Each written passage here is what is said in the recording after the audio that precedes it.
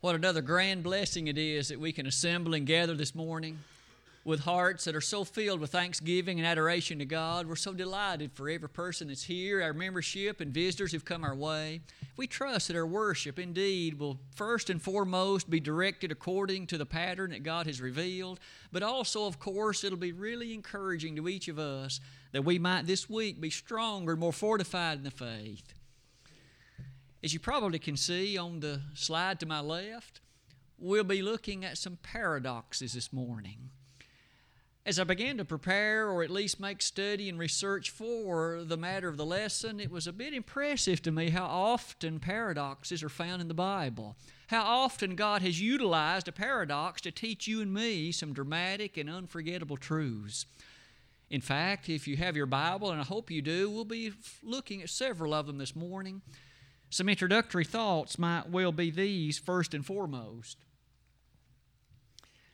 As you and I appreciate the life that is found in the Word of God, the words that I say unto thee, they are spirit and they are life, Jesus said in John 6, verse 63. And with the nature of that life we're able to find, today we're going to attack that word by making thought of a paradox. It might be that we should define what we mean by that first. What is a paradox, and what are some ways in which you and I can appreciate the interesting way it states things? That's what the latter part of this slide is all about. A paradox is simply this: a statement that is seemingly contradictory or opposed to common sense, and yet it's true. I've listed on that particular statement.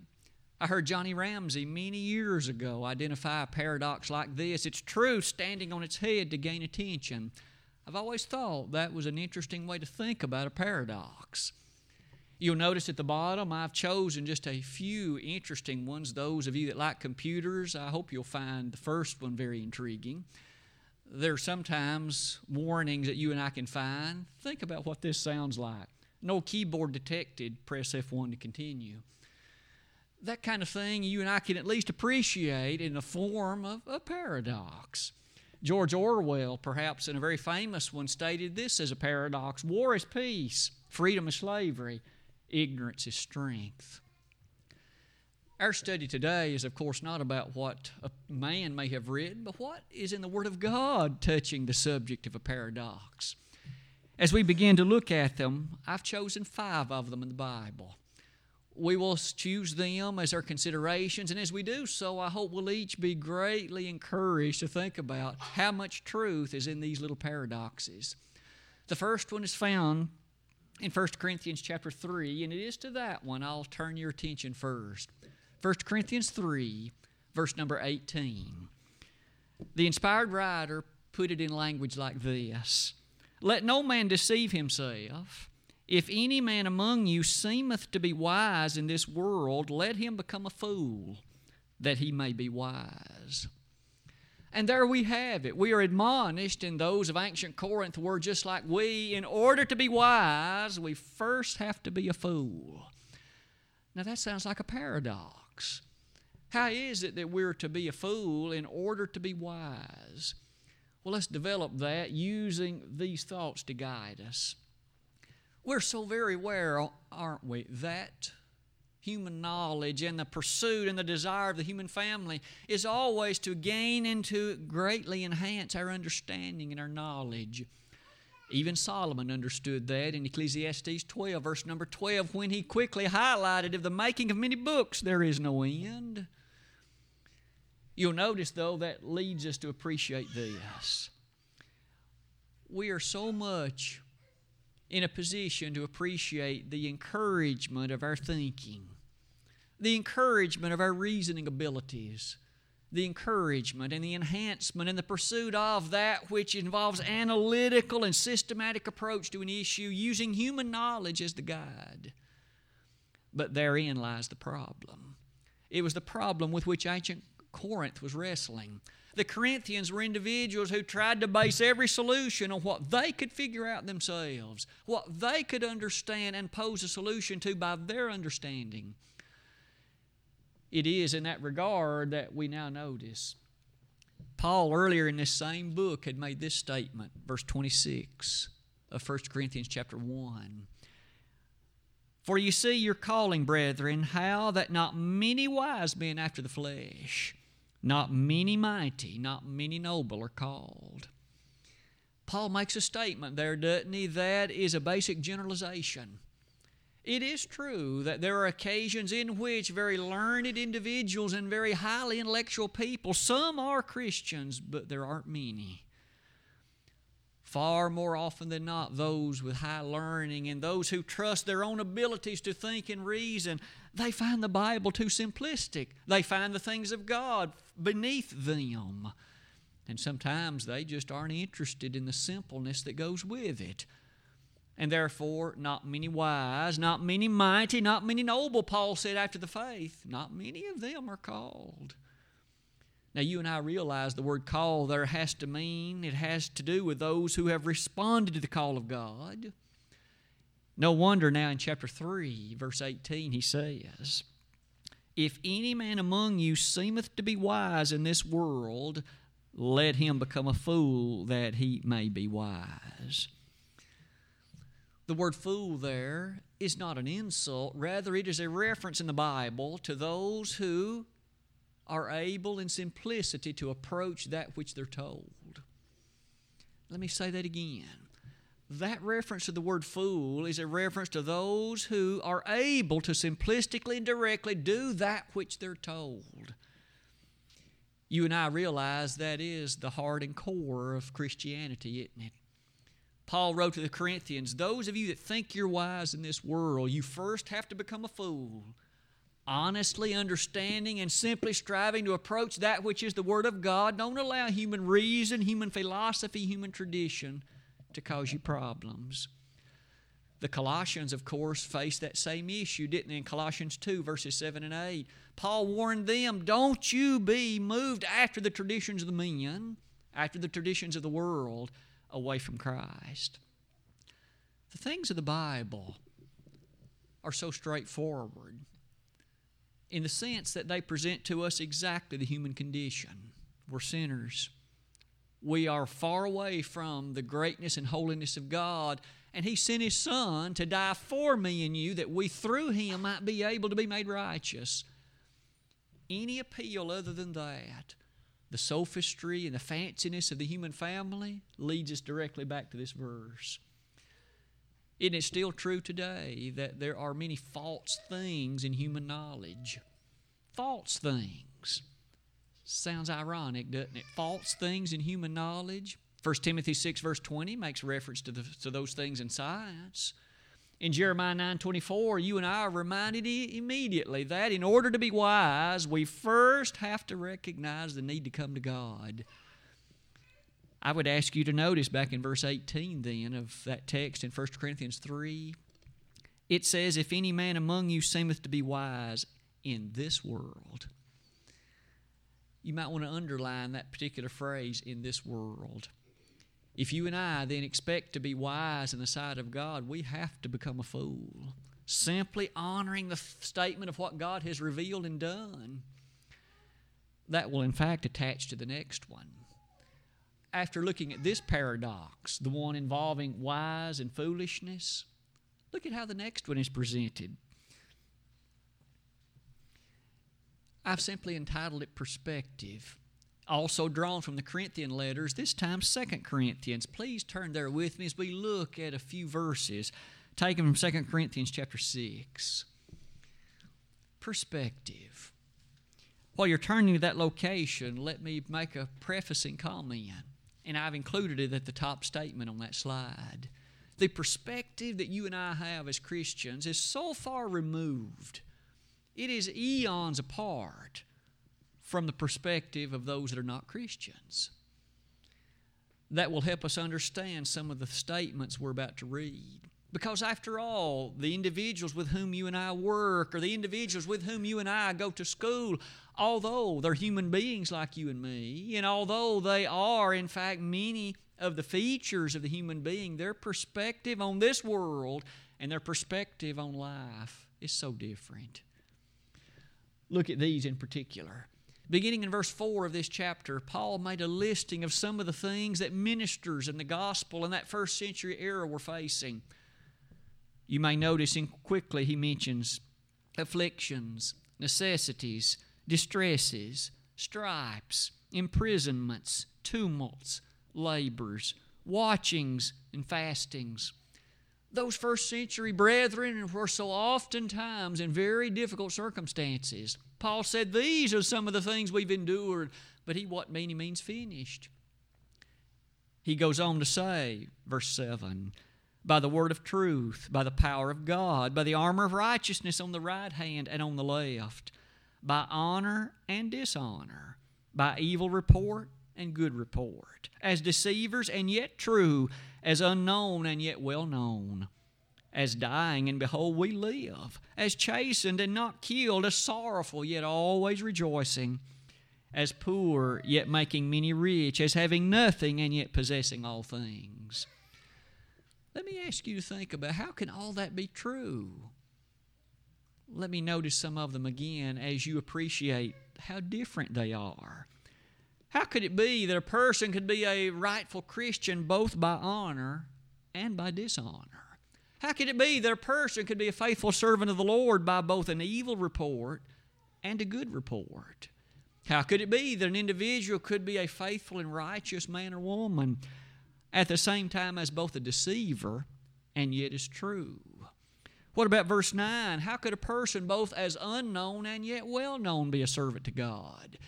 How could an individual both as dying and yet alive be a faithful Christian? How could a person as chastened and yet not killed be a servant to the Almighty God? I think we see the idea. We're faced with a whole host of paradoxes here, and every one of them apparently somehow is true. Why don't we use the bottom of the slide to express some thoughts about that? I've chosen a few of them, in fact, most all of them, but why don't we go back to verse 8? By honor and dishonor. You and I know very well those first century Christians. On many occasions they were directly blasphemed, reviled, and hailed as liars. Paul even had in his possession letters allowing him to imprison those who militated against the faith that he thought was true. You'll notice in that particular passage, by honor and dishonor, by evil report and good report. Isn't the following statement true? Faithful brethren lifted high the hands of Paul after he became a Christian, for they treasured his ability and his capability in defending the truth. But by the same token, the Jews and others warred against him. So he had an evil report by those that were his enemies, those that were enemies to the truth, but he had a good report of those that were friends to it. What about you and me today? There will be individuals who will be your enemy. Although a faithful Christian you and I may well be, they will not speak highly of us. They'll insult you, stab you in the back, blaspheme you, and take advantage of you if they can, because they don't love the truth, and they do not have any interest in supporting it. But faithful brethren will give you a good report. They'll rejoice with you when you rejoice and weep with you when you weep. They will stand with you in defense of the great truth of God. And so, by the same token, there's both an evil report and a good one, depending on the audience that shares it. Look at another example. Honorable and dishonorable. There will be individuals, again, who will greatly defend the honor of your life and mine as Christians. It'll be our fellow brothers and sisters in Christ. But there will be those in the world who won't give us any honor, for they don't have the same perspective we do. They think you're narrow-minded and fundamental, and you do not understand the all-encompassing tolerance of God, so we're told. And therefore they won't honor us because of the stance we take. May I say, notice again, there's two completely different reports depending on the audience that gives it. Look at a third example. Both known and unknown. Now that one's very intriguing, isn't it? Look at the exact way Paul states it, verse 9. As unknown and yet well known. You and I now know exactly what that means as we contemplate the very things we've just spoken of previously. Faithful Christians. They may be well known by only a few, a small circle of brethren in that church in Corinth. But yet we know that the sound of them went out everywhere by the character and the ability that they were able to proclaim and support Paul in preaching ministries and others elsewhere. Today, you and I at Pippin, we may be known here in a small part of Putnam County and Jackson County, but by the missionaries that we send and the efforts and the work we're able to support, we can in fact reach the souls of people thousands of miles away. Isn't it true in light of all of that? Look at the next thing. Dying and yet alive. As Christians, you and I died to sin. We do not live a habitual life of sin. We can't be pleasing to God. That has to be a part of the distant past. And so in that sense, we are dead to sin, but yet we are so full of life because it's Christ that lives in us. Galatians 2:20. I am crucified with Christ. I, as the man of sin, died. But Christ lives in me. In the life that I now live in the flesh, I live by faith of the Son of God who loved me and gave Himself for me. All of us make that statement. Indeed, though dead, how very much alive we are. And there's another sense in which the matter of that death is so very intriguing. For not only did we die to sin, we realize many in the world might look upon you and me as basically individuals that, for all practical purposes, are dead. Think about the perspective that the world so often uses. If I might quickly select a few of the particular matters. You mean you don't smoke? You don't dance? You don't drink? You don't gamble? Don't you ever have any fun? You're like a dead person. And yet you and I are more alive than that person will ever be until he obeys the gospel. For we don't have a life based on those physical things that are sinful. We have a life based on the everlasting, eternal truth of God and the blood of Jesus Christ, His Son. The world so often looks upon us as without fun, without entertainment, without enjoyment, and yet Paul could even affirm we are very much alive. Isn't that exciting? And notice how it ends. As having nothing and yet possessing all things. In the eyes of the world, you and I as Christians may very well have little, if anything, because we don't put our treasure in the things of this world. God may well have blessed us with those things, and we're thankful for that, but our treasure's not in it. Our treasure's somewhere else. Lay not up for yourselves treasures upon earth, where moth and rust doth corrupt, and where thieves break through and steal, but lay up for yourselves treasures in heaven, where neither moth nor rust doth corrupt, and where thieves do not break through nor steal. For where your treasure is, there will your heart be also. Matthew 6:19-21. You'll notice all of these paradoxes are found in 2 Corinthians 6. Aren't they descriptive of your life and mine in Christ today? How about another one? In addition to looking at all of them, what about this paradox? I've entitled it Strong versus Weak. We again will look at 2 Corinthians, this time chapter 12. Just turn over a few verses and look at some of the remarkable statements that Paul made about himself and some of the things you and I learn about weakness and strength. Let me select, if I might, in particular at verse number 10. Therefore I take pleasure in infirmities, in reproaches, in necessities, in persecutions, in distresses for Christ's sake, for when I am weak, then am I strong. Now, how could it be that in order to be strong, you're first weak? Or how could it be at the same time that I am both weak and strong at the same time? That's a really good paradox, isn't it? And yet, the Holy Spirit said that this was the case through Paul. Let's revisit some of the scenes earlier in that chapter that brought Paul to make that statement. Paul had just made comment about the great blessing and the capabilities he had enjoyed. He'd been taken to the third heaven, and he'd been revealed to things that were unutterable, unspeakable. Oh, the things Paul must have seen in that third heaven. Yet, in order to keep him humble, and in order to make sure his feet were, if you please, remaining on the ground, Paul had a thorn in the flesh. He prayed 3 times that it might be removed in prayer. But then you notice God responded this. Verse number 9.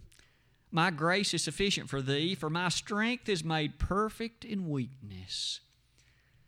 There's the background for chapter 10, for verse 10. My strength is made perfect in weakness. When any individual relies upon his own strength, be it mental strength, physical strength, or other bodily, fleshly approaches to strength, that person is weak as branch water in the sight of the Lord, because our strength is as nothing. Our strength, you see, pales in comparison to the almightiness of God, the capabilities of the great God of heaven, that which He can bring about. Isn't it true? Then in verse number 10 he said, when I am weak, then I am strong. When Paul divested himself of approaches and reliance upon the physical matters of the flesh, then the strength of Christ could be manifested in him and through him. And there is no difference between then and now in that regard, is there? Look at a few of these examples, if you would. We'll draw a few from the Old Testament as we at least ponder this thought a little bit more richly. Revisit with me that scene in Joshua chapter 3. The children of Israel had wandered for so long in the wilderness and finally had advanced to the eastern side of the Jordan River. They were shortly to pass over, but may we never forget, when did they cross over that river? In Joshua 3, verses 14 and following, we find that it occurred at the particular season of the year when the river was at flood stage. The water was the highest it was going to be virtually the entire year. And God chose that time for them to cross the river. Why not cross it when it was low? Why not cross it when it was very easy? Because if you did it then, the power might rest with man and not with God. But if it was at high tide, if it was at the highest of its character, then it would have to be recognized it was only by the power of God that the crossing of that Jordan took place. And so it was. Look at another example taken from Judges chapter 7. Gideon was that servant of the Lord who, on that occasion, was charged with the fighting of the Midianites. You and I well remember that a large host had been assembled. 32,000 men were ready to go to battle in defense of the things of God. God told Gideon, that's too many. If you take that many into battle, you're going to win, and you'll think it was by your hand that it happened. You'll think it was only because of your numbers and your abilities militarily. God said, send every one of the men home who are afraid. 22,000 men of them went home. That left 10,000. God said, that's still too many, Gideon. If you take that many, you still may fear that it's because of your ability. We all remember the test then that was delivered. Go down and let the men drink water. There will be some that'll bend down on their knees and drink directly. There will be others who will lap it like using their hand to cup it to their mouth. When they went down to the water, 300 of them, only 300 drank in the proper fashion. God said, those are the ones I want you to take. 300. The other 9,700 were sent back home. Gideon went into battle, and they won. Doesn't that remind us the strength again was with God? It didn't rest with Gideon. It didn't rest with the others that were part of the army that he took. Maybe one final Old Testament, or rather example, would be the one drawn from Acts chapter 4. Have you ever thought about the apostles? Here was Jesus who set in course the greatest religion the world has ever known or ever shall know. And yet he died. And he left the major lifting efforts of those afterward in the hands of 12 men. 12 men. Have you ever thought about the occupations of those men? The capabilities of those men? They weren't lawyers and professors, and they weren't individuals well known for their expertise in diplomacy. They weren't known for their other abilities to lead nations like kings and princes and presidents. They were fishermen, tax collectors, and others of that kind of life. In Acts 4:13, we notice they were called ignorant and unlearned men, and yet they have blazed the trail for 2,000 years in what they've left behind as the success of New Testament Christianity. Isn't that great? What God can do with what looks like little, what He can do with your life and mine. Notice one more time, we are strong when we're weak. That means, again, we're strong in the sight of God when we divest ourselves of earthly appreciations of attainment and strive only to be humble servants to what God has commanded. What about paradox number 4? Having looked at all of them, you'll notice at the very bottom, it challenges us to appreciate the 4th one. This one I've titled Rich versus Poor. We probably anticipated this, and maybe this was the one you first thought of as we gave appreciation for paradox. It goes all the way back to Proverbs 13, verse 7. I would ask you to think about the powerful way that's worded. There, you'll notice one more time, there are those who exert great effort in this life to be physically rich. They base their existence apparently on that which accords to money, possessions, and things that are able to be seen. But you and I learned that as the Proverbs writer developed it, that immediately points us to the inspired words of Paul. The love of money is the root of all evil. Did he not say earlier than that, having food and raiment, let us be there with content, for we brought nothing into this world, and it's certain we can take nothing out? That simple thought alone should help us realize we really are rich when we are poor from the perspective of the things that this world would call riches, because our riches are somewhere else. They really are.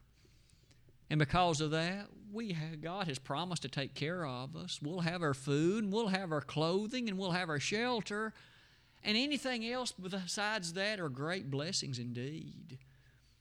But our final treasure is really somewhere else. We longingly look forward to appreciations of listening to how Jesus explained these things. In Luke chapter 12, the man whose crops brought forth so many, he decided to pull down his barns and build bigger ones, but God had the last say. This night thy soul shall be required of thee. Then who shall these things be which thou hast provided? They wouldn't do him any good at the day of judgment. Later, you and I appreciate in Luke 16, there was a rich man that died, but where did he find himself afterward? He sure wanted to be where Lazarus was, but it was too late then. You'll notice Jesus then leads us to appreciate this statement in Proverbs 13 is so true, isn't it? We really are rich when we are rich in things of God, but from the world's perspective, that makes us poor. What about your approach to things, and what about mine? It really is a telling question, isn't it? Maybe those things will close that slide and ask us to ponder the very one from which the lesson text came today. If you've kept count, you know there's one more. Paradox 5. Back in Matthew chapter 10, Jesus was speaking, and this is the place where he made that statement, and I'd like you to think about it with me. Proverbs chapter number 10. We'll not read a great deal of that chapter, but I would ask you to notice at least the context of where this is found. Beginning in verse 37, it says, He that loveth father or mother more than me is not worthy of me, and he that loveth son or daughter more than me is not worthy of me. And he that taketh not his cross and followeth after me is not worthy of me. He that findeth his life shall lose it, and he that loseth his life for my sake shall find it. There one more time is a great paradox, isn't it? At the same time, we find life, but we lose it. At the same time, we lose life, but we find it. What did Jesus mean by that? May I suggest that the word in Greek that is translated find means to discover. It involves one who has exerted effort toward the approach of a particular thing. And so in verse 39, he that discovers his life, he that exerts effort to determine it and to locate it, shall lose it. On the other hand, that individual who in verse 39 loses his life shall ultimately find it. That's a timeless lesson for every one of us, isn't it? If you and I really want life, we've got to lose it. All along the day, we have seemingly discussed many things that have beaten around that topic, haven't we? You'll notice that in order to save my life, I've got to lose it. Jesus will restate this later in Matthew 16:25. In John 12:25, to love life, one must lose it. What does this mean? Thankfully, we have the Lord's explanation. I would ask you to consider very carefully the explanation in that passage in John, for that illuminates all these others. The kind of life that Jesus was discussing was eternal life. If you and I want to find, to discover, to possess eternal life, we've got to lose ourselves in light of what this life offers. If our treasures on this earth will never go to heaven, we can't. We're going to be where our treasure finally is. And that treasure will lead us to that place of doom and ruin and torment. If we want to go to heaven, our treasure's got to be there. Where's your treasure? If you want to find life, you've got to lose your appreciation and your strong desire for the things of this life. All of us do.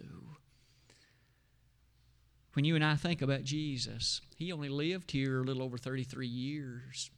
And yet He transformed the nature of what it meant to be alive. Didn't Paul say it like this in Romans 12? I beseech you therefore, brethren, by the mercies of God, that ye present your bodies a living sacrifice, wholly acceptable unto God, which is your reasonable service, and be not conformed to this world, but be ye transformed by the renewing of your mind, that ye may prove what is that good and acceptable and perfect will of God. The first two verses of Romans 12. Not conforming to the world. Didn't John say it like this? Yet another of those New Testament writers, love not the world, neither the things that are in the world. You and I are constantly surrounded by the influences and forces of the world, but if we ever expect to have eternal life, we can't find our life in those things. We've got to find our life in the things that are the commands of God. The humble keeping of them, the excitement and eagerness that comes with that which is the things of God. In order to find our life, we've got to lose it. Which life are you seeking? Do you have eternal life? Be honest with yourself. Do you have eternal life? You can know whether or not you're saved. 1 John 5:13. Are you saved? If you die 30 seconds from now, is eternal life your possession? If not, perhaps you are finding your life in this life. And Jesus there promised, if you are, you're going to lose eternal life. Don't make that mistake. Don't make that tragic and eternal error. If we could assist you in some way today as we close this lesson, all that's remaining is a statement of summary. We've looked today at paradoxes. These paradoxes in the Bible are truly thought-provoking, aren't they? In order to be wise, you and I have to first be a fool. In order to appreciate the perspective of a Christian, we understand that Paul spoke about that in 2 Corinthians 6. Thirdly, we looked at the fact that in order to be strong, we must be weak. Number 4, in order to be rich, we have to be poor, and to have life, we've got to lose it. It's time each of us then make that personal analysis. If you need to respond to the gospel invitation today, in order to, in fact, have the means of this life which the Lord has spoken about, why not make the proper response today? We're going to stand in just a moment and sing this selected song. It may be that there's one here who has wandered away from the fold of faithfulness. You once knew what it was like to appreciate the truth and to live in such a way that life was yours and you knew it. It brought a peace, a tranquility, and a serenity, but you long for those days because you missed them. You now have a life that's turmoiled, and a life that's tumultuous, and a life that's agitated and frenetic. Don't you want to go back to the way it was? You can come back to your first love, you know. If you confess those sins and repent of them and ask brethren to pray to God for you, He'll respond to that prayer. But it may be that there's someone here who needs to become a Christian for the first time. What a transforming day it could be You right now are clouded and covered in darkness and in sin, and you could go into a baptismal water in a moment and rise full of light, full of truth, and full of the appreciation of what it's like to be whole with God. If we could help you with that today, we would be happy to assist you in taking your confession and to baptize you. If either of these things might be the need of your life today, don't delay, but why not come now and be on the right side of the Bible's paradoxes?